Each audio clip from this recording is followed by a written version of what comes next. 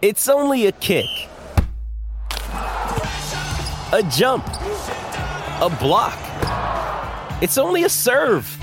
It's only a tackle, a run. It's only for the fans.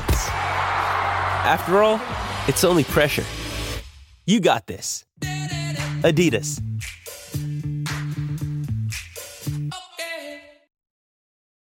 This episode is brought to you by Hyperice, the leader in advanced warm-up and recovery technology.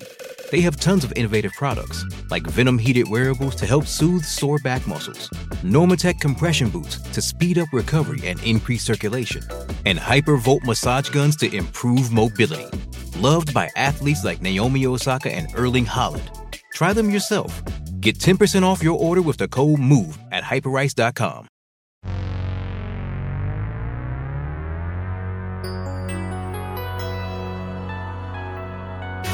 This is Larry H. Russell, host of Celtics Beat and author of Follow the Boston Celtics. Thank you yet again for downloading the #1 podcast on the web which covers the NBA's winningest franchise, Celtics Beat. CLNS Radio truly values your patronage. Because of your loyalty to making Celtics Beat the most downloaded weekly Celtics podcast online, we would love to offer a free copy of my critically acclaimed book available at clnsradio.com/LHRbook. That's clnsradio.com/LHRbook. Happy reading and enjoy today's broadcast.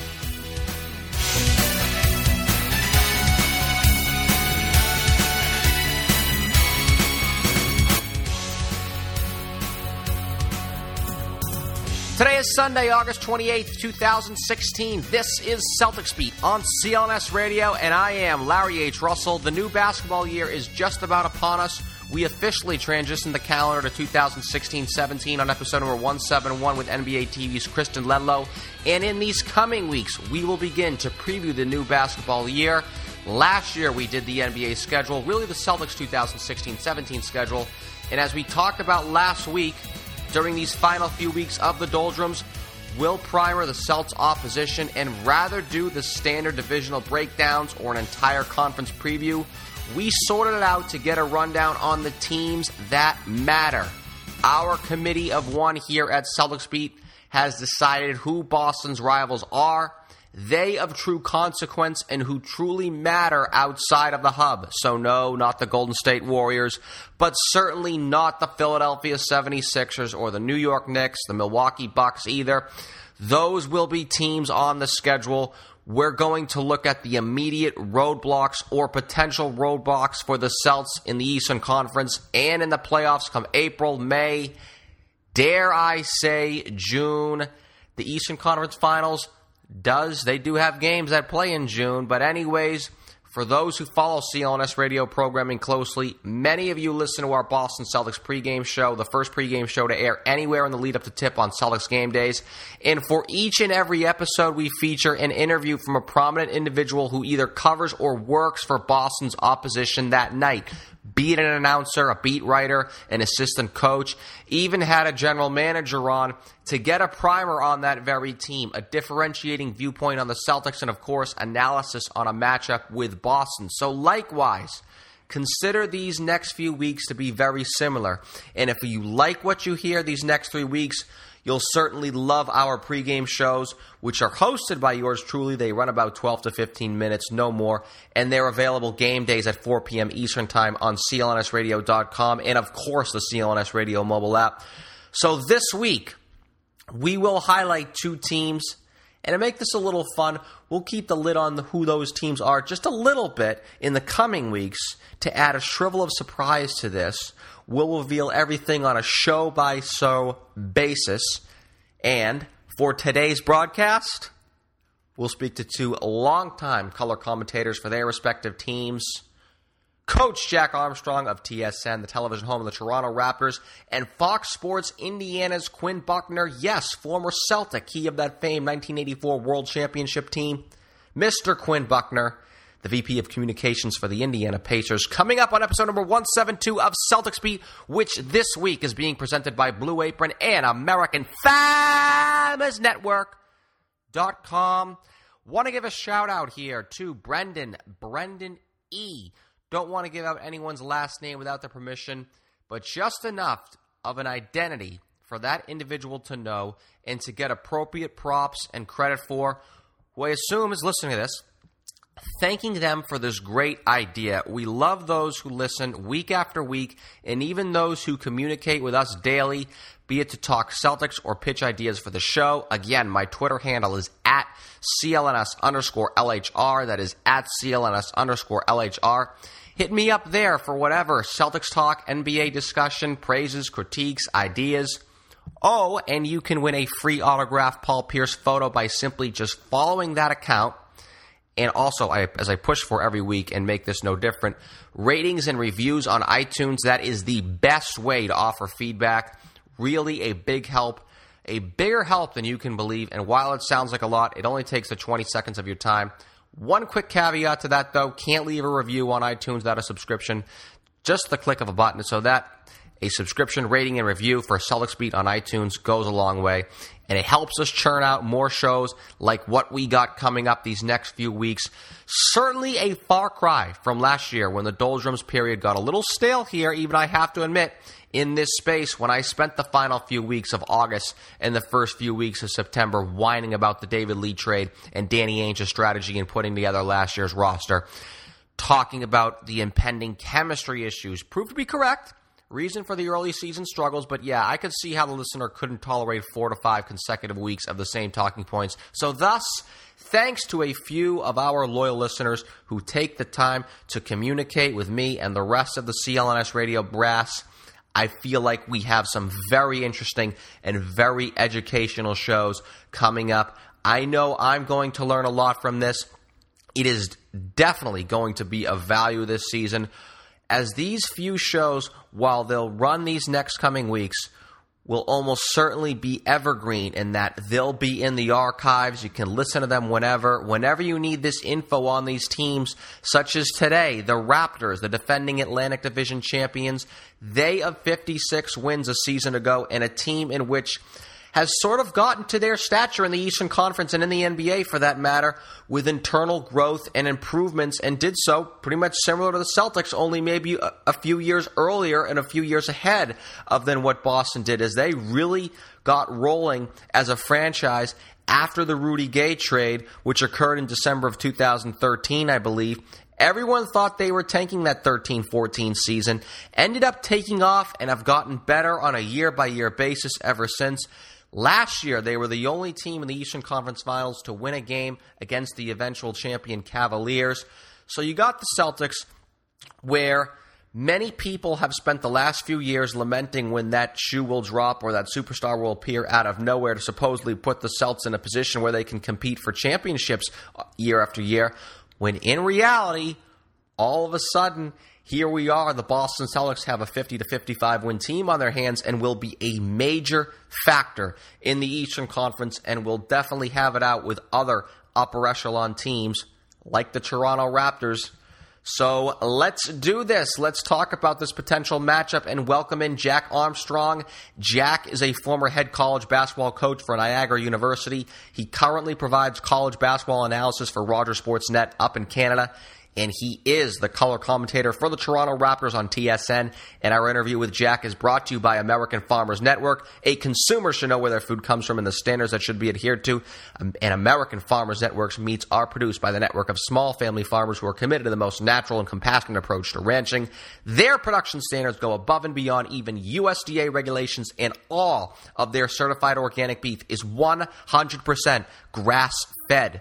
From poultry to pork and, of course, beef, AFN's family ranchers are committed to providing you and your family with the healthiest, most nutritious meat so you can live the healthy lifestyle in which you have a right to.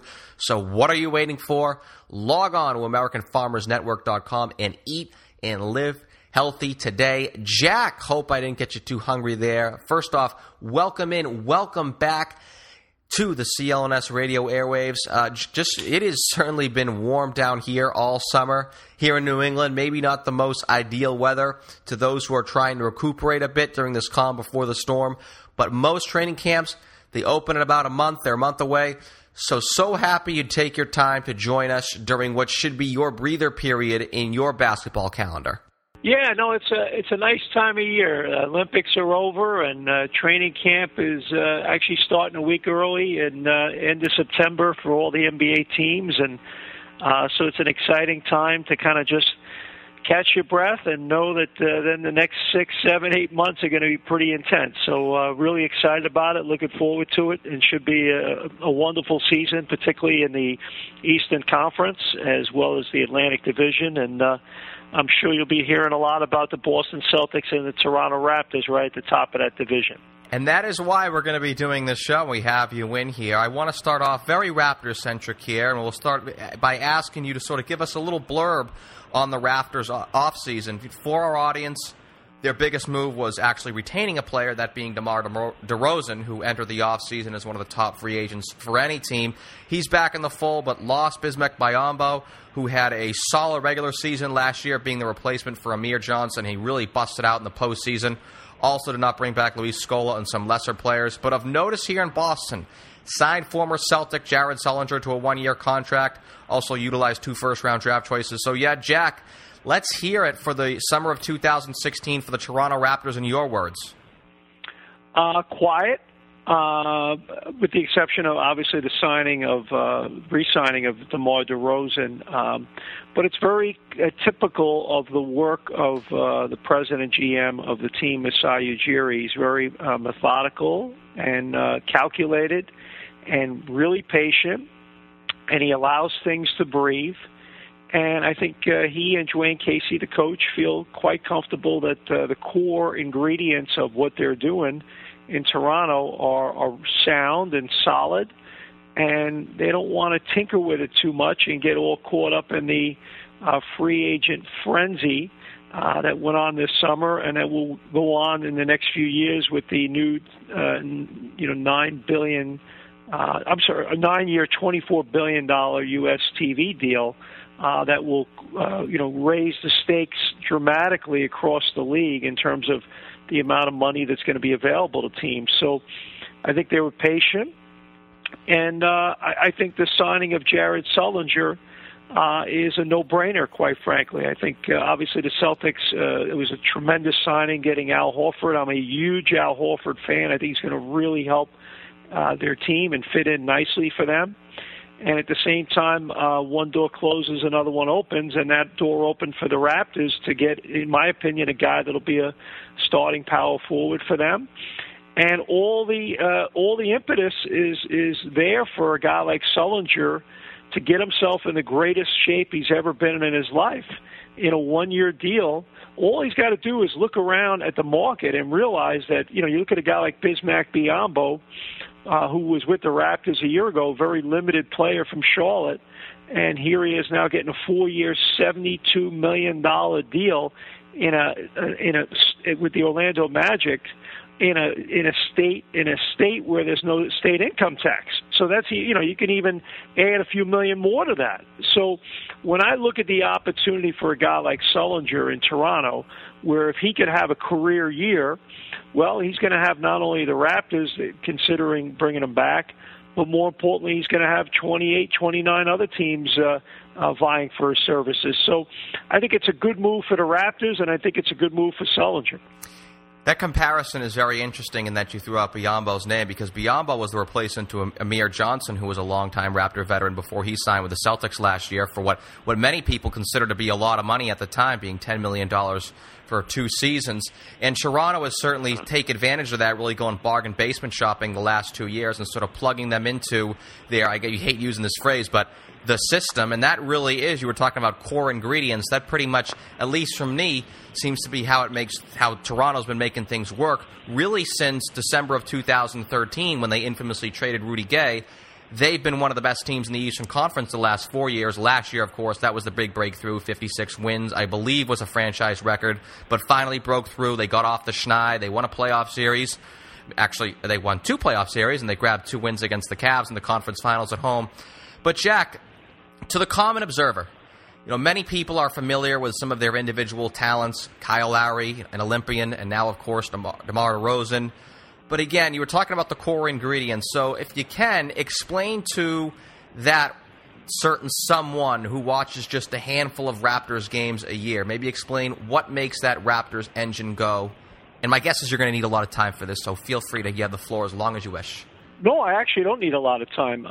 Number one, I'll say this. Amir Johnson is one of my all-time favorite players, and I was so sad when he left, and I'm a huge fan of him. He's a winning player. He's a great guy, and I'm happy to see that he'll be back in Boston another year. He's a tremendous guy and a great teammate.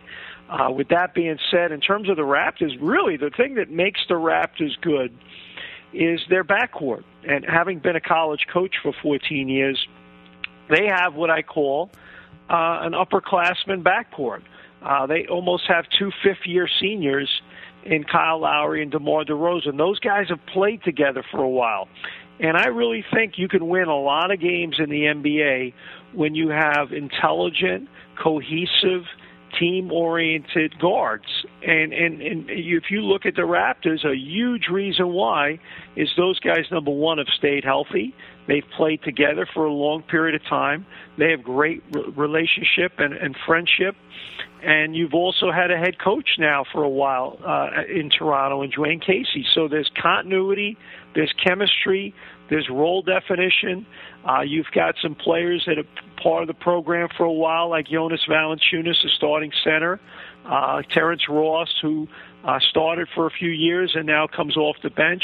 I mean, they've been to the playoffs 3 straight years. So there's a pecking order. There's an understanding of where everyone fits in the grand scheme of things. Will it be difficult to win 56 games again and get back to the Eastern Conference Finals? Probably it's going to be difficult. At the same time, on a nightly basis, the thing that the Raptors do, as well as anyone in the NBA, is they show up every night and they give a professional performance and they play hard. And I think when you do that, you give yourself a chance to win every night. Are they the most talented team in the league? No, they're not. At the same time, are they a team that punches the clock on a regular basis and shows up and is professional? Yes, absolutely. That's why they were in the Eastern Conference Finals last year. Are they as good as the Cleveland Cavs? No, they're not. Talent eventually won out. But the bottom line is you could have a great regular season and you can even go a bit of a ways in the playoffs by just having those good habits. That continuity, too, is, I think, one of the most pivotal aspects that the Raptors have going for them.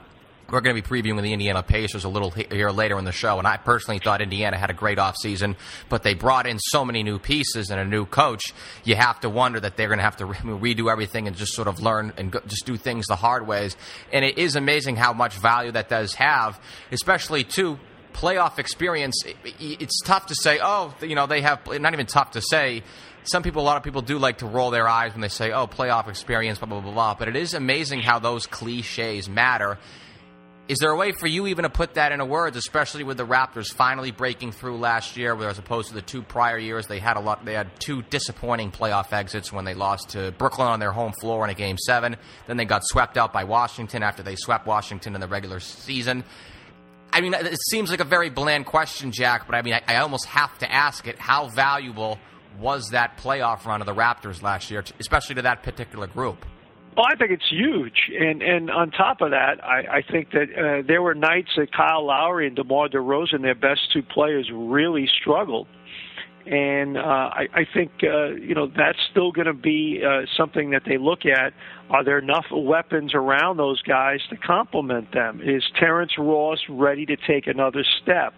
Is Norman Powell, rookie who played very well at the end of the season for them and well in the Indiana series in the first round of the playoffs, are those guys going to be a little bit more polished and accomplished? Is Jonas Valanciunas ready to take another step? Will Sullinger be that guy that on many nights Luis Scola was, and on many nights the previous years Amir Johnson was?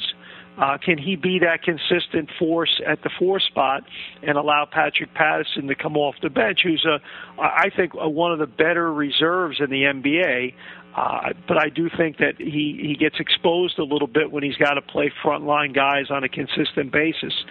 So, I just think they have a good, tight-knit group with good basketball IQ, sound coaching, sound management, very committed ownership, and you can go a long way in this league by doing that. And I think sometimes GMs try to outsmart themselves and get too impulsive. And I think Masai Ujiri is a very deliberate, patient guy.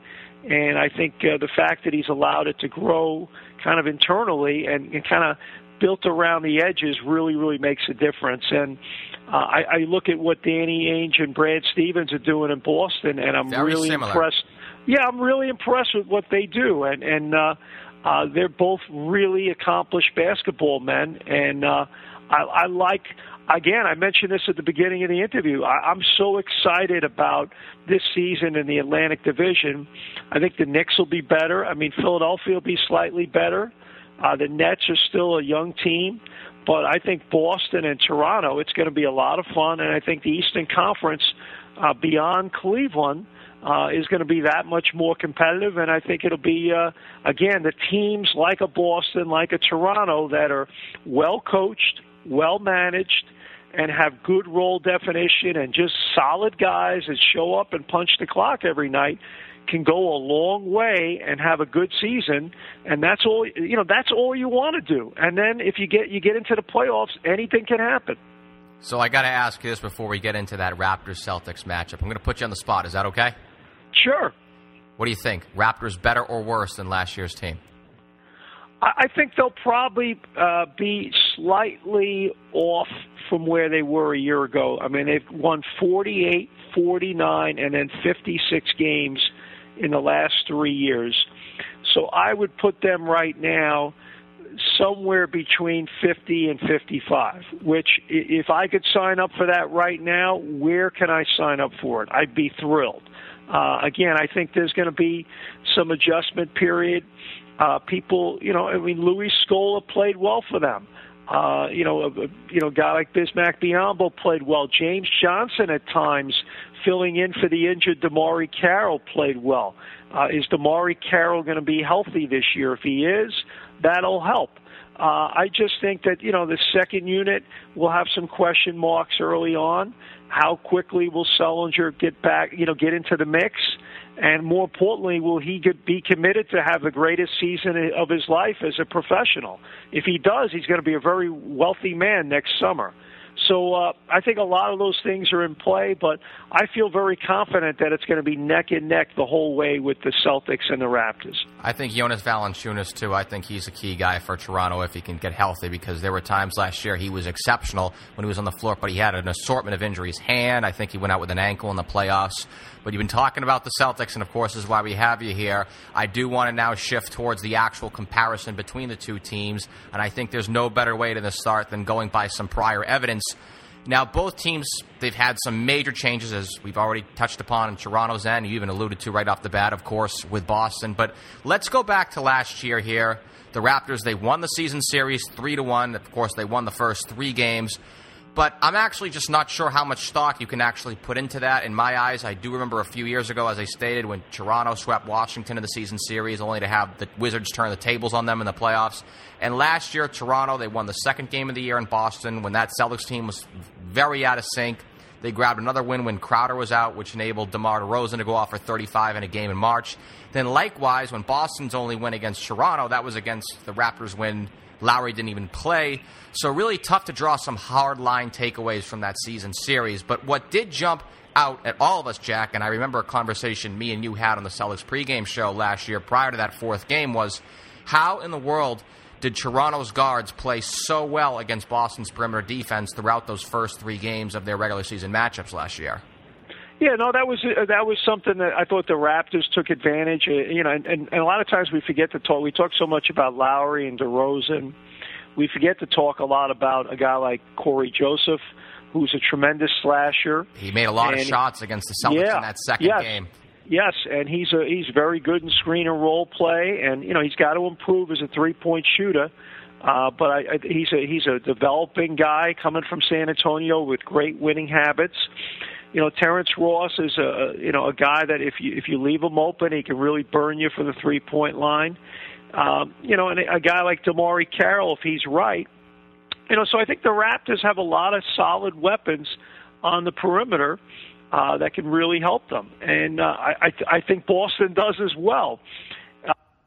I think that this year coming up, the thing that's really going to help Boston, if a young man like Kelly Olynyk is healthy, and more importantly, a guy like Al play the way he's played in Atlanta, I think that's going to make a huge difference. I think it'll really benefit their team greatly because now it puts Toronto in a difficult spot. Not only Toronto, but a lot of teams in the league now having to guard a guy like Isaiah Thomas in even more space, which is, in my opinion, one of the toughest matchups in the NBA. That guy is on the verge at times of being unguardable. He's just so shifty and crafty and able to get his game off. And again, I think Brad Stevens is one of the most innovative offensive coaches in the league, that their system really works. And I think a guy like Al Horford is going to really make a difference in terms of how they look and how they play. So suffice to say, you're a pretty big fan of that Celtics offseason and a pretty big fan of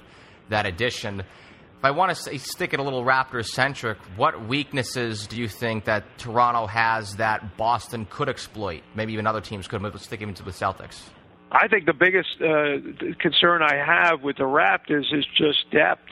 I mean, there comes a point where now your younger guys have got to develop. So you got a guy like DeLon Wright, who was their number one pick a year ago. He's going to be out for an early part of the year with shoulder surgery. Is a guy like Norman Powell a flash in the pan, or a guy who's going to be a truly consistent player on a night-to-night basis for them? Their second-round pick out of UCLA, who's a terrific kid and could be a good player in this league.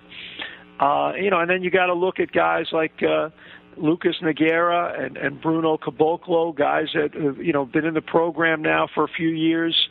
At some point in time, you got to get off the developmental label and actually be a guy that can actually be counted on a night-to-night basis to not only play, but more importantly, play effectively and help win. If the Raptors have any sort of injuries for a period of time, those guys now become that much more into the mix. And are they ready? It's one thing to be ready to play. It's another thing to be able to contribute and help a team win. So I think that's the biggest vulnerability for the Raptors is that, what is their depth and how good is it? And on the other hand, I think the other thing, too, that helped them a lot was a guy like Bismack Biyombo, was a tremendous 50-50 rebounder, great rim protector in terms of a shot blocker, excellent offensive rebounder, kind of offensively, but definitely a guy that could do a lot for you. It's interesting that you mentioned the depth being such a weakness of the Raptors, because that is something that I've always considered to be an advantage for the Raptors, particularly over these last 2 to 3 seasons. I guess it's more of a case that they have question marks at the position. So basically, then why not, I ask you this, for fun, if a playoff season, to sort of wrap this thing up, we'll have a little fun. It is August 28th, but for fun, if a little playoff series, started tomorrow, Jack, give me a little prediction on that. Between the Celtics and the Raptors? Yes. I'm going to go with home court. Who's the team with home court? I think more regular season games then. Yeah, well, I think it's going to be, I tell you what, it could come down to the last few days of the season. I think that Al Horford's a big addition to the Celtics. But I'm going to go with the Raptors maybe winning one more regular season game than the Celtics, and I'm going to go with the Raptors probably in 7 in a playoff series. But I could easily be wrong. I think it's that close.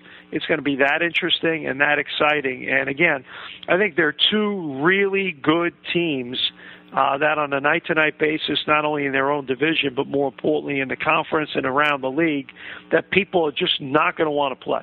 I do think that playoff experience edge that the Raptors have over Boston is almost certainly going to be the play. It's very interesting. It's almost like the Celtics are what the Raptors were about 2 years ago, and they're both on similar paths in that they are building their teams internally. The Raptors only just started getting rolling, as I stated, back in December of 2013 when they traded Rudy Gay, and the Celtics really started to get rolling back in January of 2015, a month after that Rajon Rondo trade, when they had everything sort of set in. So it's almost like the Raptors are a little bit ahead, not in terms of the calendar of maybe possibly getting a championship, but just in terms of being able to win playoff games and in that atmosphere. Because, like I said, Boston they've been in the postseason the last 2 years, but they have just 2 playoff wins. Okay, to get you out of here, Jack, I'm going to ask you one more question. I've been doing this series on whom I consider the Celtics' rivals in the conference to be this year. Of course, Toronto being one, and of course, likewise, it looks like Toronto is going to be taking Boston very seriously this year, especially after those little words that Jay Crowder had to say, late July words, not much. But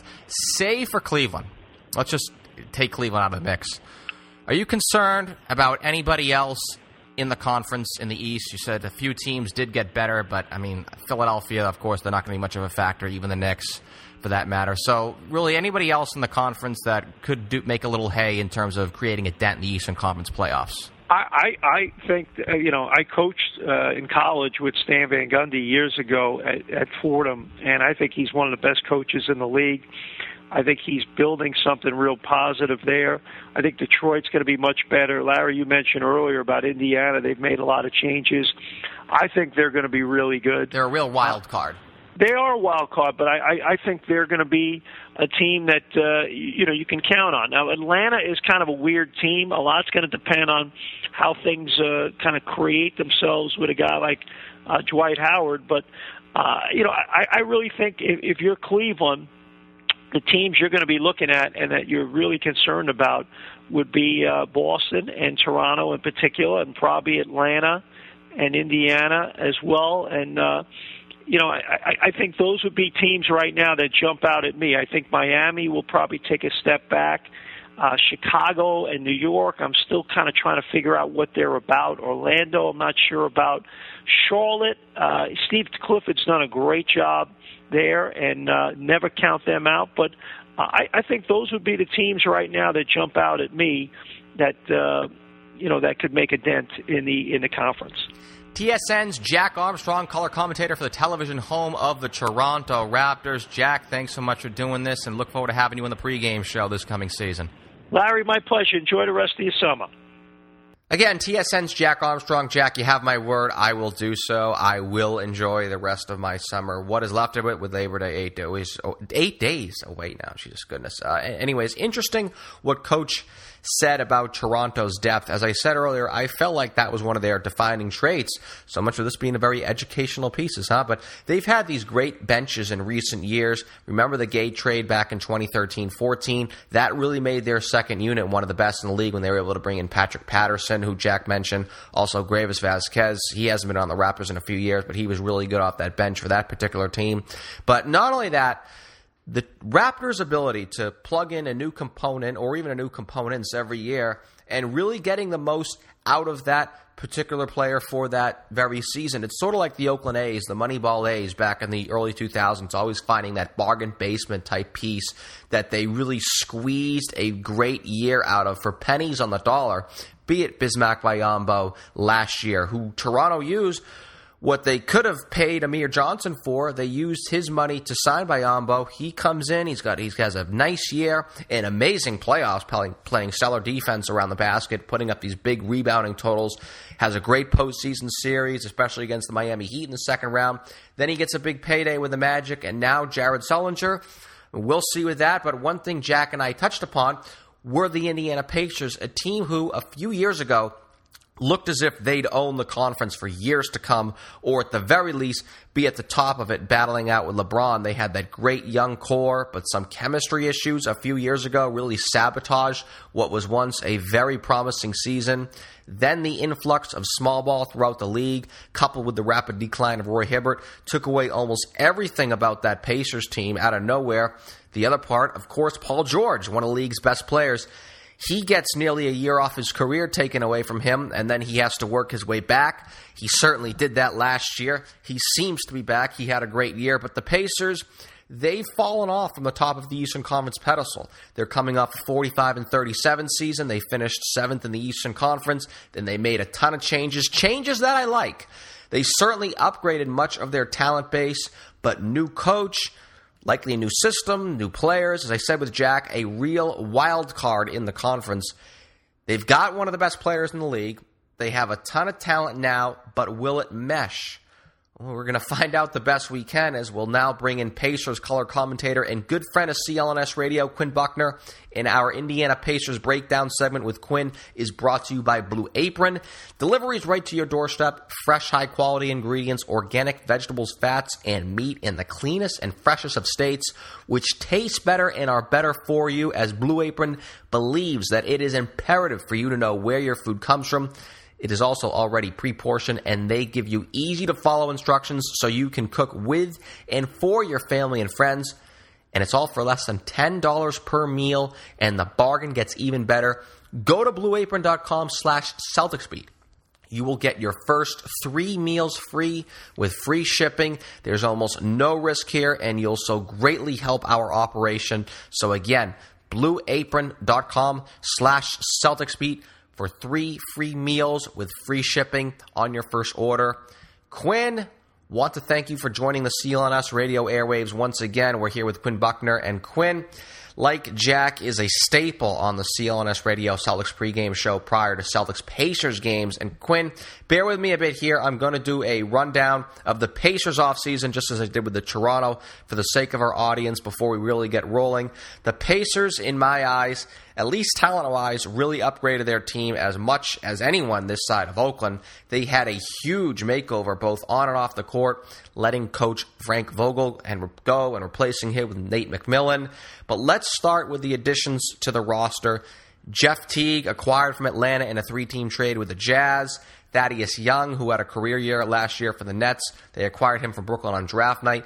Big free agent signing, former Celtic forward center Al Jefferson, 3 years, $30 million. Also picked up Aaron Brooks, 1-year deal. He had a decent season a few years ago, trying to get another good year out of him.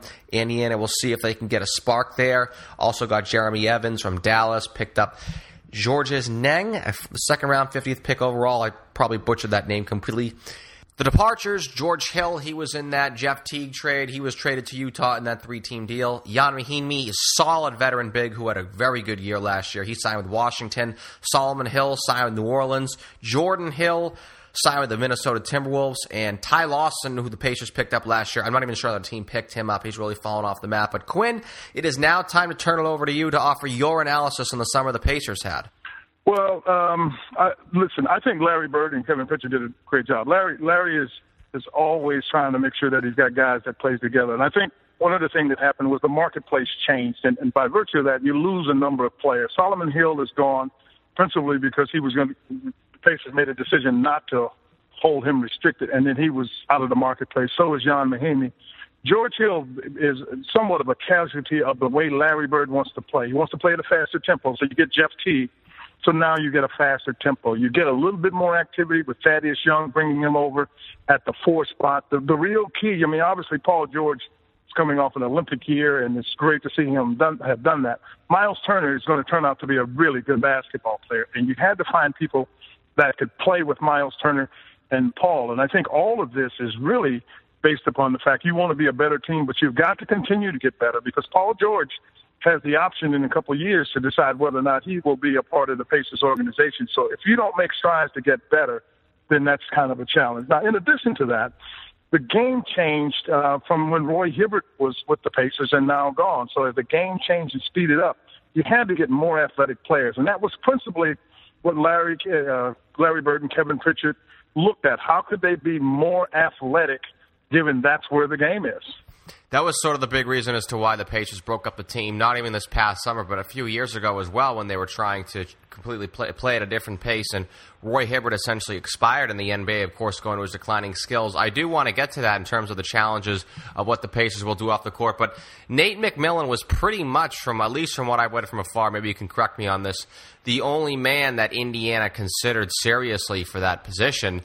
Is that the predominant philosophy that he's really just going to sort of inhibit in this team, is to do what they were trying to do last year, and that was that pace pace and space, and play much faster than they did from a few years ago. No doubt about it. Larry Bird and Kevin made a decision. Nate had been on the staff. You'd seen the job that you got from Frank Vogel, and nobody can argue with the job that he had done. I think part of the challenge is to figure out whether or not that's something that he's going to be able to do as the game changes. And I think Larry's view was that he wanted to play at a different pace. It wasn't, no knock on Frank, because Frank's obviously done a great job for the Pacers. You get to the conference finals, you've done a terrific job, and then he's now with Orlando. But when the game changed, everybody has to make an adjustment. And Larry felt like this was an adjustment he had to make, and Nate was the guy that they wanted. Defensively, Nate will be, I think, solid as he's always been, and I think that's what's going to have to be one of the real backbones of this team that's going to have success is what it does defensively, how it rebounds the ball, because you've got enough scores, and keeping guys in their roles. And I think that's been part of what the Pacers are looking to do, get guys that play roles, because Paul's going to score. Miles Turner is going to score. Monte Ellis is going to find a way to get back. You got to remember, Stuckey's still on the team, and we haven't even talked about C.J. Miles. So you've got offensive players in just that five alone. So you add that other group, and now you get yourself in a game that has some pace. You open up the floor where Thaddeus is probably more comfortable. I think Jeff Teague is more comfortable. So you get that. Now, let's take into consideration looking at a second unit, which is always, I think, a really critical part of teams, is how does your second unit play? Well, you got it playing differently with Al Jefferson, who's a terrific post player that you've got to look to double up on. And if you double on him, and you've got C.J. Miles out on the perimeter, and, a couple other guys, he can make shots. Now you've got a different pace game, and so you got a speeded up game if you have to play that way. You can slow it down if you've got to play it that way. And really good teams can play at either tempo, and that was what that's what the Pacers want to do this year. And I just had Coach Jack Armstrong here, Toronto Raptors color commentator, and one of the driving staples of the Raptors is their continuity. And we were all talking about what a wild card the Pacers will be in the Eastern Conference this year, because they had an offseason where on paper they added a lot of talent. But as we've been talking about, it is for the second year in a row where there's not only a roster makeover, as last year they parted ways with Roy Hibbert and changed their whole offense to go along with that pace and space trend in the NBA. And now it is this summer with likewise another philosophical shift, or actually even a greater emphasis on that philosophical shift they were looking for last year. In your estimation, this I guess is an ultimate guesstimation of us all, how long do you think this is going to come together for Indiana? And what really are the challenges for Nate McMillan or anyone else associated with the roster of making this talent work together so quickly? So I think you and Coach Jack were right. It's a challenge, and it's a huge challenge because you've got to get everybody to start seeing things the same, reacting to things the same. And I don't think, I don't misconstrue this comparison. I think it's the same kind of thing. David Robinson, the great center from San Antonio, made this thought about Golden State. All of these things take time. You've got human beings here. Everybody's got to get comfortable with what is expected of them, from the coaching staff, from their teammates, and so on. So that takes time. I'm not sure you can quantify what that does. I mean, what kind of time that takes. Hopefully it comes sooner than later, but I don't think anybody can really put a real finite point as to when that chemistry comes together where everybody is not only on the same page. My saying is you got to be on the same words, on the same page, at the same time in order to be a highly efficient team, and that's the way the Pacers have to be. I don't know how long that takes. It just depends on how everybody accepts the role that they have and accepts the coaching they're going to get, because they're going to get coached very hard, and that's kind of how Nate McMillan coaches, and I think that'll be good for some guys that understand that very specific things you must do in order to stay on the floor. So, again, that takes time, and it depends on – I think the most important thing here, I had Wayne Embry, who's a great Celtic, had this great saying. He said, Quinn, you got to remember, these are not assets. These are human beings. And every human being is different, and the way they handle things are different. And if you're not really cognizant of that, you get in trouble. And I think that's really the critical importance, understanding who you're dealing with and how they handle things.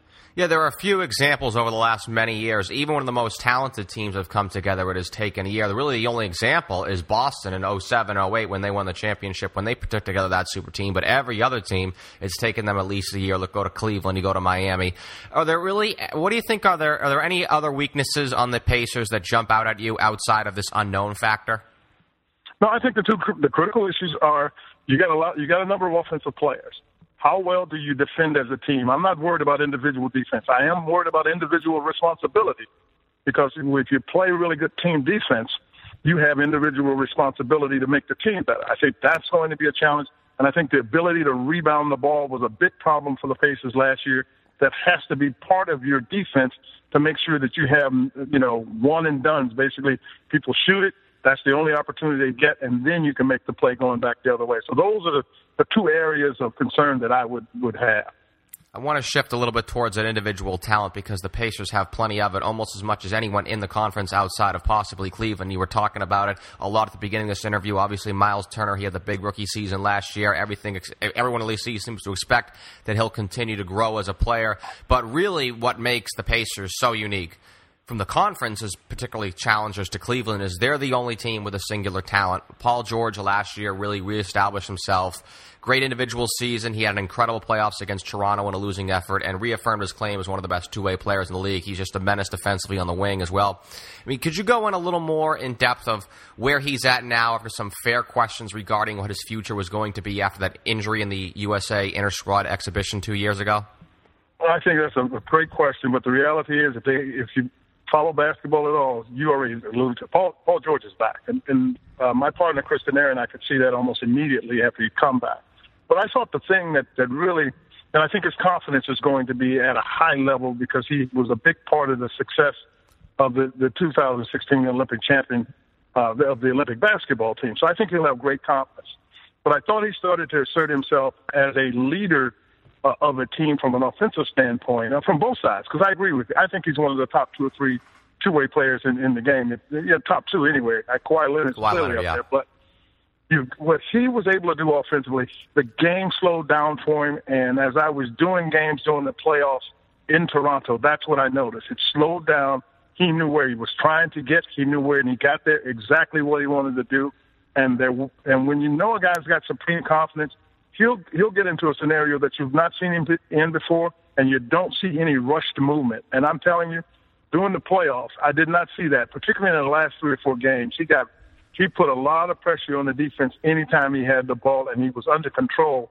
And that's what great players do, and that's what I think is going to be really beneficial, not only to Paul, but to the entire team, because now he sees the game as it's slowed down for a terrific player. Yeah, one of the things I think to watch for regarding Paul George is because I remember Jermaine O'Neal complained about this, and that was almost 15 years ago when he played on that infamous national team that finished in 6th place back in the summer of 2002. He was talking about how he struggled the following year, at least shooting the basketball, because it took him a while for him to get his legs back after that summer. So that's something I'm going to be watching with Paul George and the Pacers. But Quinn, I do want to get you out of here, and a way to sort of wrap this thing up is the Celtics, they had an offseason that got a lot of rave reviews. I mean, basically, I just had Jack here. He was in that choir as well. Safe to say, are you a member of that little church scene? I think Danny, listen, I played with Danny, and Danny has done a terrific job. I think they've done as good as well as they could. I think inevitably what happens, in my opinion, is because, and I'm in the media, there's a certain expectation that is created within the media, and when that expectation is not met or exceeded, you therefore think that the organization, the person, be the case, didn't have a good or great year. I think Danny did as good as well as he could. I think one of the things he was trying to do is figure out how to leverage the assets that he had, and rightfully, if it doesn't leverage the way you want it to be, don't do it. So I think by virtue of that, people saw all the assets and players that you could trade for in draft picks and what have you. If he doesn't do that, he didn't have what was terrific. I think they'll be all right. I really do, because when you look at Al Horford is going to help them. I don't think there's any two ways about it. I think Evan Turner was a big part of what they did, but I think you have one of the top 2 or 3 coaches in all of basketball. I'm a huge Brad Stevens fan, and it didn't matter that I watched him a great deal here in Butler. Brad Stevens, when I've watched his teams play, have rarely looked like they didn't know what they were doing and didn't know what they're doing in unison. They know what they're trying to do, and that's hard to do for a coach who hasn't been in the league very long. But that tells you Brad Stevens is a terrific coach. I do want to ask you this question to get you out of here because we only got a few minutes left, and it's the best for last. Let's say, hypothetically, a playoff series, started tomorrow between the Pacers and the Celtics. Tell me how it's going to go. I'm taking the Pacers. What, are you kidding me here? I work for the Pacers. Okay, why? What kind of question is that? Besides you work for the Pacers. Well, I like what they've done. I think if you look at it from a pure team experience standpoint, you got to look at the Celtics because Isaiah Thomas has done some really good things for them. I think that it creates some challenges for the Pacers, because I think there are a couple of guys that give Paul George trouble, and one of them is Marcus. Marcus Smart, because of the way he plays. He's into him and those kinds of things.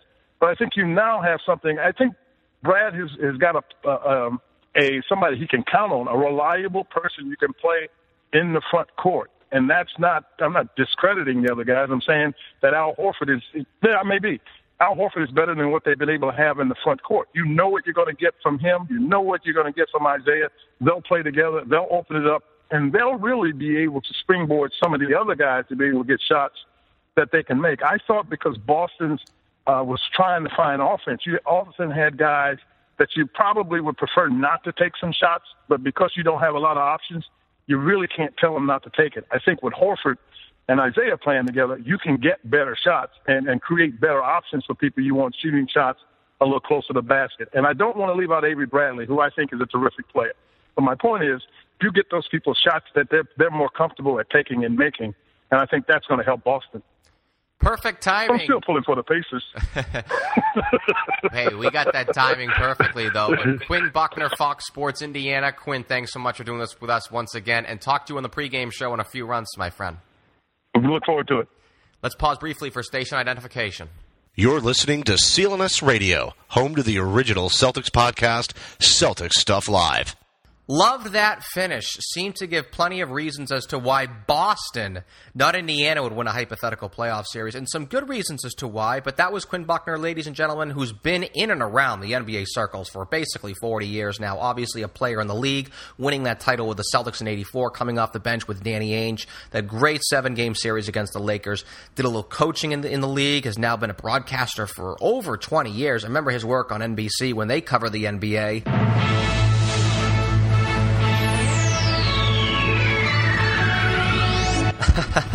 Yes, this is a 90s kid over here.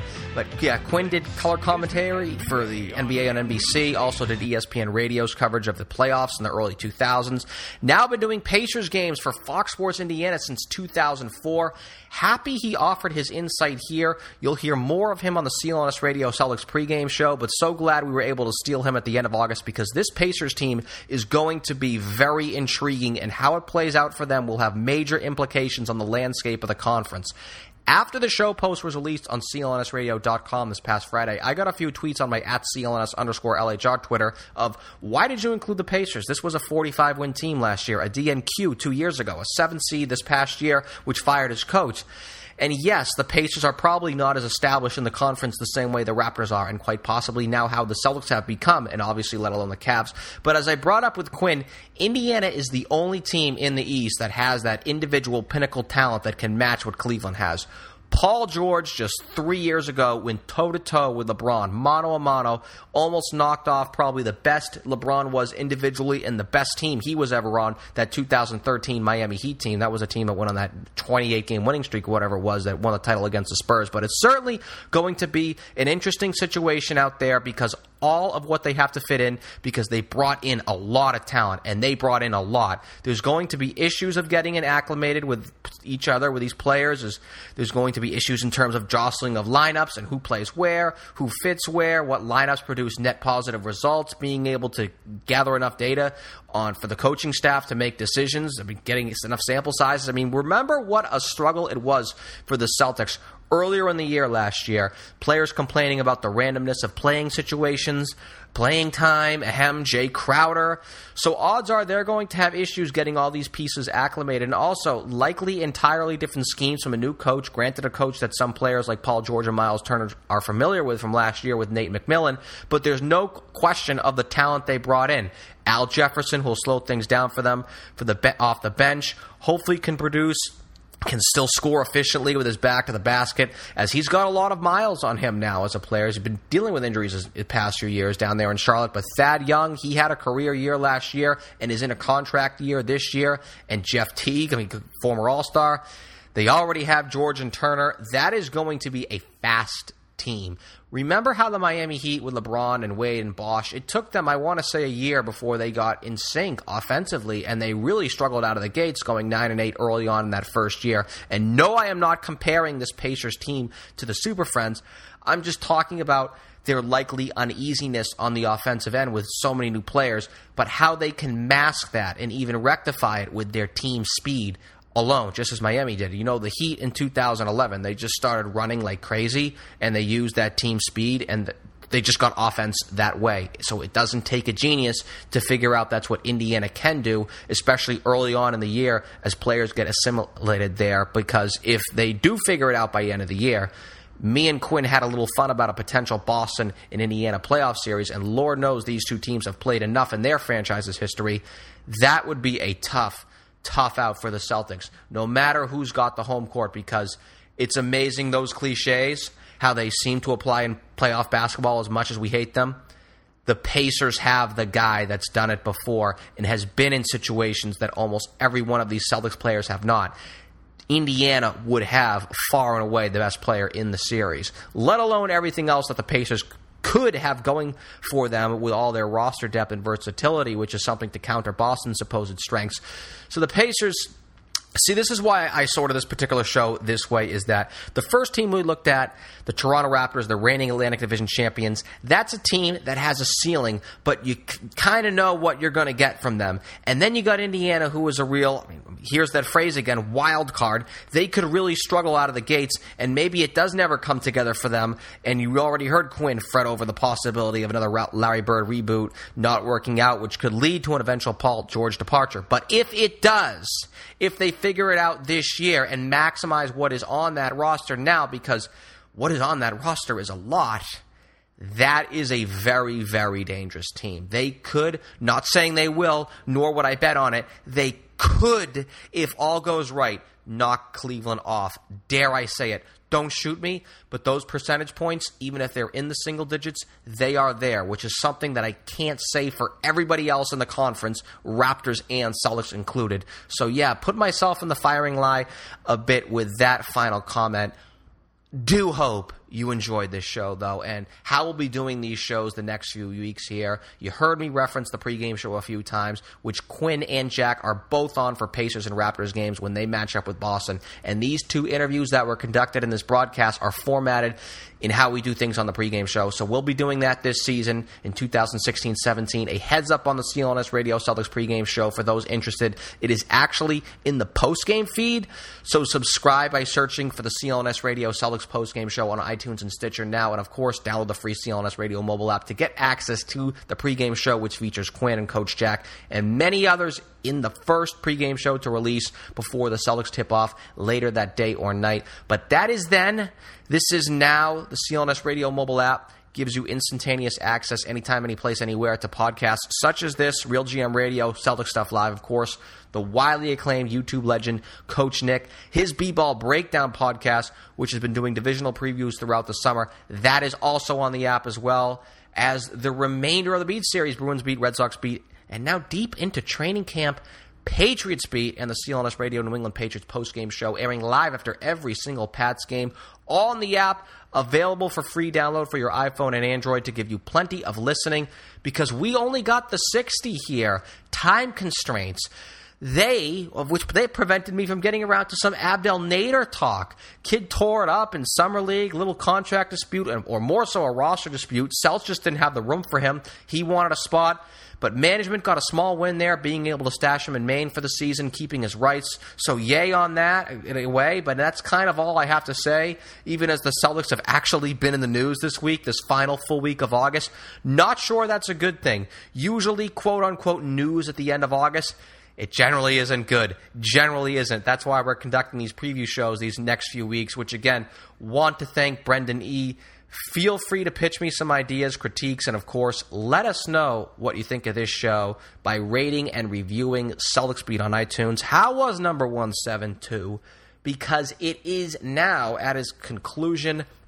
Credit time. Music for this show is provided by Will Rock and Steph LeGrateau. Be sure to follow us on social media. Twitter, I'm at CLNS_LHR. The show is at Celtics_Beat. Like Celtics Beat on Facebook to keep up with the show at Facebook.com/Celtics Beat.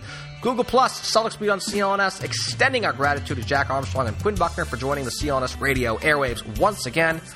Cannot thank our audience enough for listening and making this show the most downloaded weekly Celtics podcast on iTunes. For our sponsors, Blue Apron and American Farmers Network, staff writer Eddie Santiago, graphic designer Taylor Otter, the founder of the network Nick Gelso, and myself, the executive producer and host, I'm Larry H. Russell. See you next Sunday for another edition of Celtics Beat, powered by CLNS Radio.